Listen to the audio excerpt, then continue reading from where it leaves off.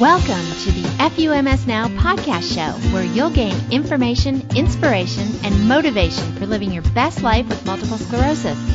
Find us online at FUMSnow.com.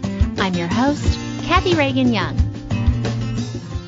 Hey there, everybody. Thanks for hanging out with me today. Please be sure to subscribe to this podcast so you don't miss an episode. Today's guest is an artist that worked on Marvel's Darkhawk comic, among many others, and uses her talents to inform and educate the public about MS. I'm psyched to talk to her today. But first, let me ask you if you'd like to share your FUMS spirit with the world. If your answer is yes, as it should be, of course, head over to the FUMS merchandise shop at FUMSnow.com/shop. Pick up a hat, a t-shirt, a coffee mug, a face mask, or a sweatshirt with the big ol' FUMS emblazoned on it. Again, that's at FUMSnow.com/shop. Today's guest is Brooke Pelczynski. She's an artist, illustrator, and comic creating multiple sclerosis fighter. She graduated with her BFA in illustration from the School of Visual Arts about a year after her diagnosis. Her work has been honored by the Society of Illustrators. She's been featured by Yahoo for International Women's Day and worked on Marvel's Darkhawk comic, sharing her MS voice and opinions. Welcome, Brooke. Hi, thanks for having me. I'm really excited to be here. I'm so glad you're here too. I was on a Zoom call with you several months ago and I heard you talking about what you do and I thought it was really fascinating. So I reached out and got you booked for the pod and I'm so excited to learn all about you and this really cool career you've got. Thank you. Let's start at the beginning. Tell me about your life like pre-diagnosis. What did it look like before all this nonsense started? Pretty regular. I'm from Pennsylvania originally, the middle of nowhere, the woods, lots of mushrooms and moss, and that was lovely. And I went to college in New York, and that was pretty regular too, like art school lifestyle. And then I had just turned 21 and I was doing things 21-year-olds do, living my best life. And then things kind of hit the fan very abruptly. And like, I'm from a family where you're never sick. You can take an Advil and have a nap and everything will be fine. Okay. So Got it. I was dealing with things and I was like, an Advil and a nap are not helping. What do we do? And it really took a lot of like convincing my family that there was something wrong before we did anything about it. So that was a fun ride. Yeah, you were in art school at the time when you were diagnosed. Yeah, I was finishing up my junior year. Okay. And I was taking a summer class just to like have something to do and not to have to go home to Pennsylvania over the summer. Yeah. So I was taking a summer class and like my work was suffering, I think is a nice way to put it. Okay. And I had professors be like, what's going on? Yeah. And I was like, I'm struggling. So was it like cog fog that you were fighting? No, there wasn't no memory stuff. It was a lot of like, I was very tired, a lot of numb and tingles and a lot of dropping things, like dropping everything. And I've always been a very clumsy person. So I don't know, was the stumbling always from the MS and like I ignored that? Or was it, I'm just clumsy, which could totally be. I could just be clumsy. Well, you were just taking an Advil and taking a nap and not paying attention to it. But yeah, Wow. I was ruining art pieces because I would drop stuff and it would be ruined. And I'd be like, this is so frustrating. Oh my gosh. So was it difficult to get a diagnosis? I mean, once you decided Advil and napping wasn't going to help, did you go to like a primary care or a neurologist? I mean, how did you start down that path? Right. My parents had a friend who was a doctor. So I saw him originally and he was like, it's carpal tunnel. You know, you wear this brace, you'll be fine. And I was like, okay. Then we went and we got a second opinion. And he was like, this is cancer. Like, we got to cut some things out of your neck and like, you'll be fine. And I was like, I am like panicking now. So we went back to the original doctor and he was just like listening to me complain about what was happening. And I said to him, I was like, if I look down, like this lightning bolt runs down my neck. Yeah. And that it's not painful. It's just like really distracting. Yes. I and have weird. the same thing. Yes. It's uncomfortable, right? It's really uncomfortable. Yeah. So after he heard that, he immediately sent me to see a neurologist, and he was like, you're going to need some MRIs. You're going to need this. You're going to need that. And the neurologist like did one MRI. She did like brain and spine MRI. And she goes, I don't need to do a spinal tap. Lucky gal. Great. Yeah. She's like, you're littered with lesions. And I was like, Oh, my wonderful. gosh. And I had never heard of MS before. I had never heard of it. And my parents owned an old folks home, and they knew what it was because of that. Yeah. They saw it there. Yeah. So it was emotionally a lot in my life at that point, because they had seen it from a perspective. And then I was speaking to the neurologist, and she was like, you're so young, and like medicine is great now, and like things will probably be okay, and like we're not going to panic. And I was like, okay, everything's going to be okay. Right. Oh my gosh, that's a lot to take in anytime, but at 21, oh gosh, that is a tough time to learn this nonsense. I think like looking back on it as an adult, I don't even know if it would be better to have to go through that now. Yeah. Right. Like I was young. I wasn't like doing too much stuff. Like I had the time to like settle into a diagnosis a little bit more. So maybe a benefit, but then like double-edged sword, did this delay my adulting and my career and like all this other stuff. Right. Yeah. Do you think it did? I do. I think about it, and like, I never thought about it then, because why would I? I'm just trying to be alive. Right. And now that I'm finally settled and like have a good thing going on for me, I think about it and I'm like, maybe all of this like constant struggling is because of that. And I ignored it. But thinking about it now, I'm like, that crippled my career a little bit.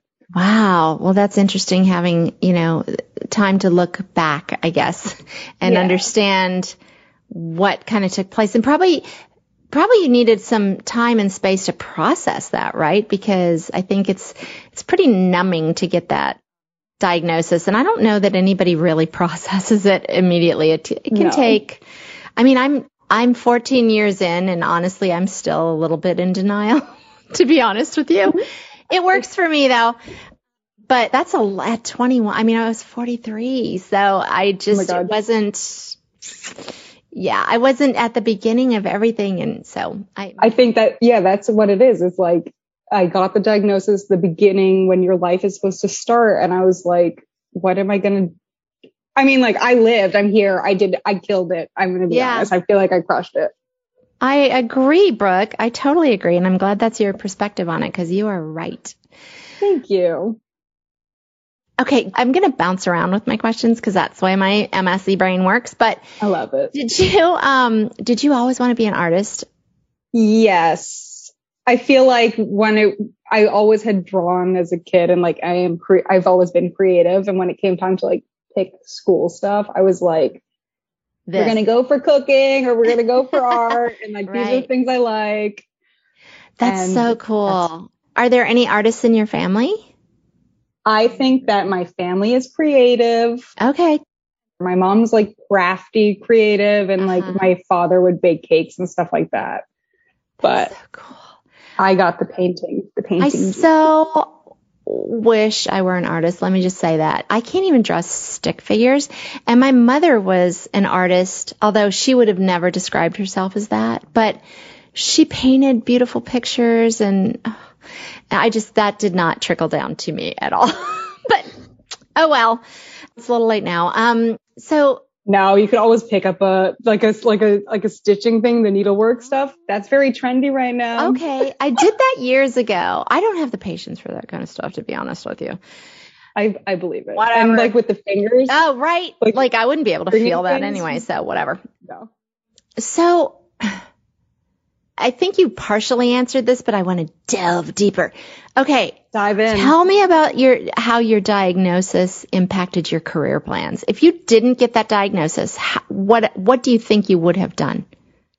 I just think that I wouldn't have constantly been worried about missing work for an appointment. Oh, my medication, my this, my that. Yeah. I have to leave New York to go see the doctor, because at that time of my life, I was like a commuter. I lived in New York, but all my medicine stuff was in PA. Yeah. And that had a huge, like a weird spiral effect. Like I have to take days off at a time to go home to deal with medicine stuff and like doctor stuff. And then try to come back to New York and like have this cool art career, like work in a magazine. And I was unmotivated to even attempt to do that because I knew in my head, like, this is going to be too much. So I was like waiting tables and nannying, which is great, right? I loved that part of my life. I'm glad that it is over, but I was a great nanny. Yes. Good. Good to know. Yeah. Good to know you have that to fall back on. Exactly. The doors to the Patients Getting Paid membership community are now wide open. This is a community of people with chronic illness learning to find and create flexible, remote work that accommodates their health. I call us chronicpreneurs. There are trainings, coaching calls, networking opportunities, co-workings, and a ton of resources. Want to take better care of yourself and still generate an income? Join us at patientsgettingpaid.com.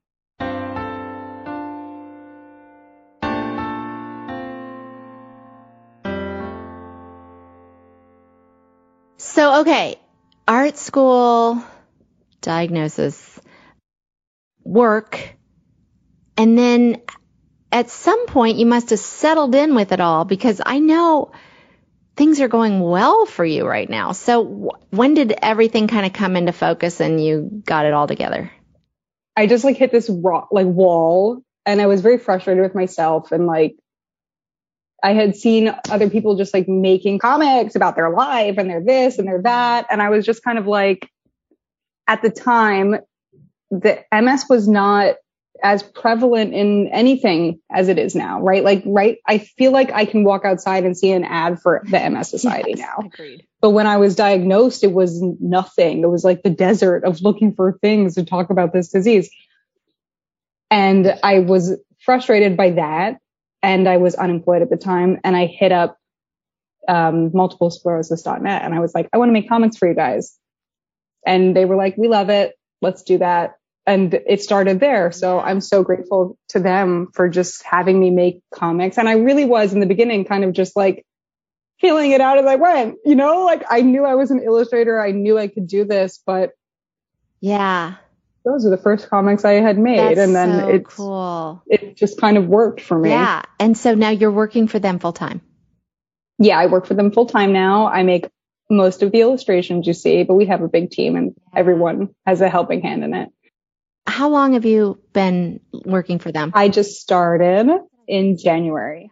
I have a vague memory of somebody at Health Union mentioning you, not by name, but that there was like someone coming in that was going to draw these.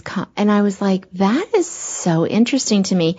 And I don't know that I knew that this illustrator, and we're going to get to that because I have a question about that too, actually had MS. That makes it even that much more yummy to me. But I don't think I knew that. But I think it's really kind of cool now talking to you. It's just kind of tickling in my head that I kind of remember hearing about you. It's funny because if you scroll back through all of them, you can see where they started and like where they ended, right? Like the style has adapted and like. That's very cool. They're cool. I'm very fond of them. I have to go look. Also, I do videos for them now and again, and I did one in particular with my daughters where I interviewed them to see. How did that go? Oh my gosh, it's so cool. I'm so glad we have that because I very specifically did not tell them what I was going to ask beforehand. And I didn't want to know what they were going to say. I just wanted to, vibe with what they were saying.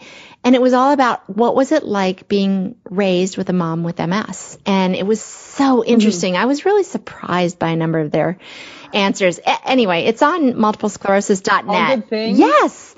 I'm going to have to it's so cool. It's so cool. But what I wanted to say to you was whoever did the drawing for that, I just loved it. And I've been meaning to go back there and say, hey, can I get a copy of that? Because I would absolutely blow that up and like frame it because it's such a sweet representation of such a sweet time that I spent with my kids talking about something that could be so shitty, but they just made it bearable for me. They're really good kids. They're really amazing kids. That's the best thing, is to have like a good support system. Yes. Yeah. They were the best. They still are. I was also very lucky with that. And yeah. Sounds like you have some family that really loves family, you up. Friends. It was just kind of like perfect. It was perfect. So I know it's shitty, but it was perfect. Good. It was a perfect shitty situation. Yeah. And I think about it and I'm like, I'm a kinder person now because of this, which sounds terrible. I wasn't a monster before, but like. I'm the same way, Brooke. I think you just look at the world differently. Yeah. The lens is completely different. Like it's almost like somebody scrubbed off like, I don't know, the schmutz on the lens and was like, here you go. This is what the world is really like. Yes, 100%. So. I see it much clearer now. And I feel the world's pain on a different level. And I just want to go, okay, you don't have the same thing I do, but you've got something else. Like everybody's got their shit. This one just happens to be mine, you know? Exactly. But everybody's got something, right? So, does MS get in the way of your art at all? Are there days you can't? Ooh. Yeah, there's days I definitely like to do more. And I know that like I can't, and I just have to like take a break. And I like to do like very big paintings, but that's tiring. Yeah. So sometimes I have to sit and like try to do them from the floor, which is fine. I mean, I just make it work, right? Yeah. But like really get in the way of it. I think that's a quality that I have learned. Yeah. Because a gift of MS.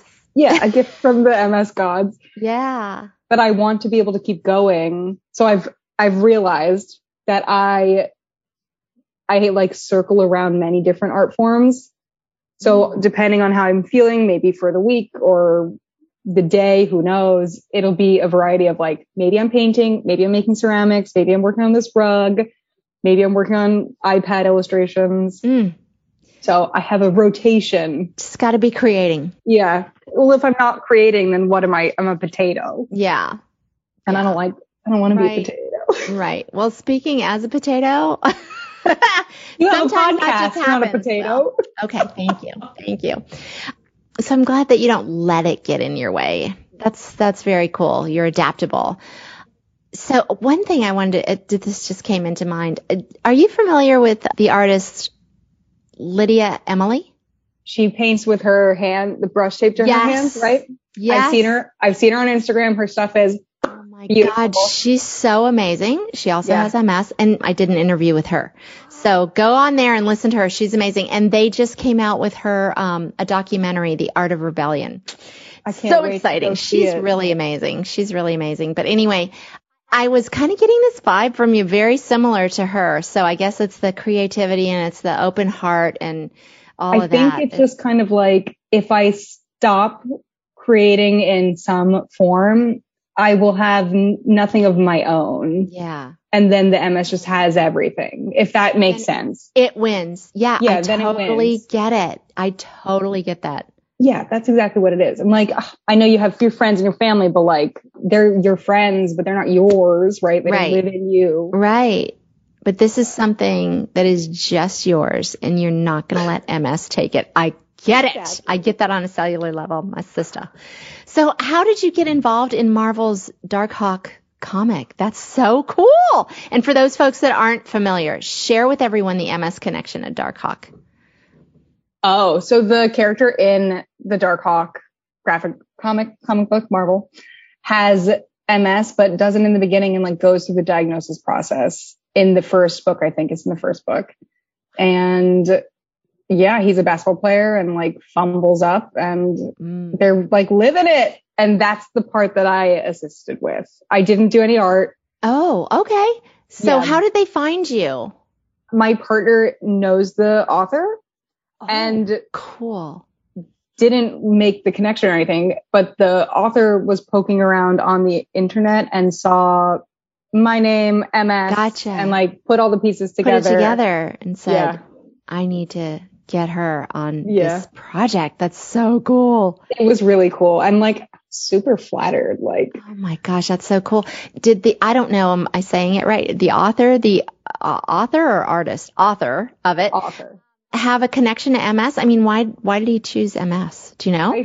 I feel like through speaking with him, I think maybe he had family with somebody who had MS, but I'm not 100% sure. Gotcha. Well, I'm thrilled. I am thrilled. The more, the more it can get out there in the world and share. And it came out so good too. Like the story was, I know that I helped be the backboard for the story, but like it was great. And like, good.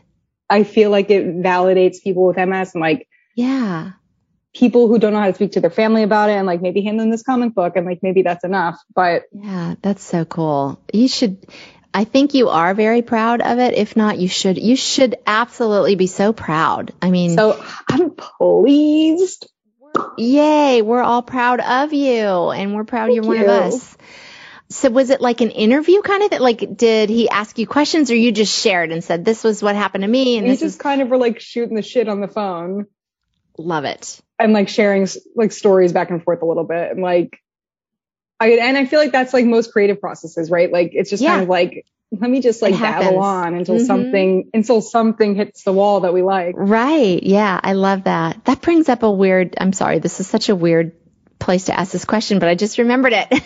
What is the difference between being an illustrator and being an artist? Don't you have to be one to be the other? Okay. Yeah, I think that people who identify as only being an artist can have many different talents, right? Right. And I think people who identify as being an illustrator want to be an illustrator, right? Like do editorial stuff. Yeah. Okay. Maybe you're a textile illustrator, maybe you're a children's book illustrator, but you're still an artist, right? Like you still have to. Right. At a base level, you need to be an artist to be, and gotcha. That's kind of what I thought, but thanks for clarifying. Yeah. That's how I think of it. And like, maybe some people will correct me, but hopefully not. Hopefully we all agree.